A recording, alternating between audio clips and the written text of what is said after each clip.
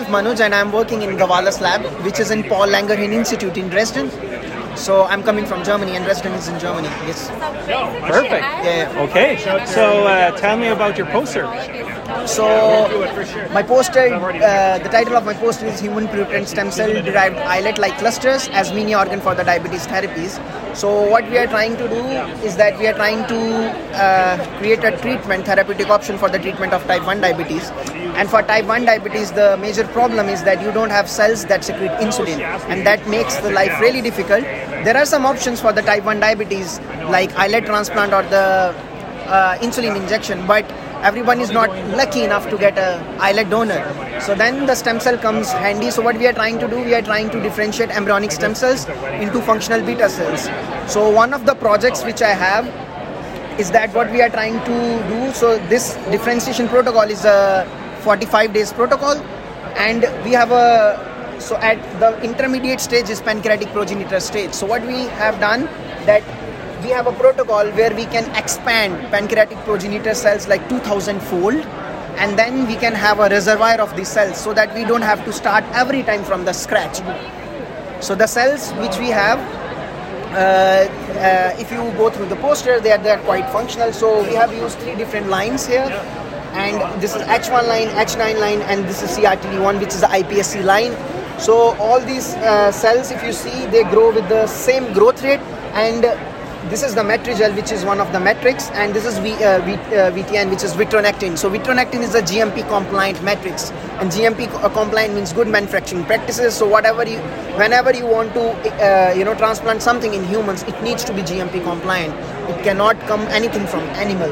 So then we have tested this matrix on this, and we can see that all the 3 different kind of cell lines, they grow very nicely. And when we check the expression of the markers which are characteristic for pancreatic progenitors, we can see that all the 3 lines, they expand efficiently, and at the same time they expand with the same efficiency. So they have all the 3 markers which are quite rich and the characteristic feature for the pancreatic progenitors.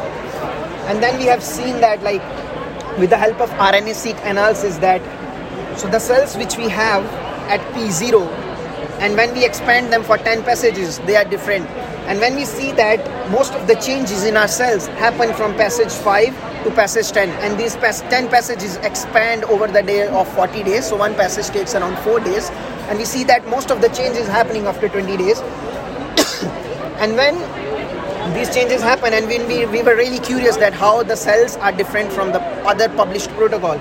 And if you see here, we can see that the cells which we have, they are very different from the other published protocol. And then we checked why. So there were many genes that came up, and one of the genes was GP2. So this is one of the genes that was characterized in Dr. Nostro's lab, which is in Canada.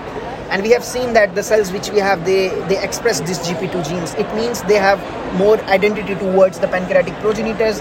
And we knew this, but with this marker, it confirms it more. And at the end, we have our cells, and we wanted to check whether they are functional or not. And when we challenge them with glucose challenges, and we can see that they are functional. And these are, you can see, this is human islets, which are real human islets, and this is H1 cells, which are these cells directly differentiated from here, and then these 3 are the cells which are coming from here. So we can see that the efficiency of differentiation and the functionality is more or less the same.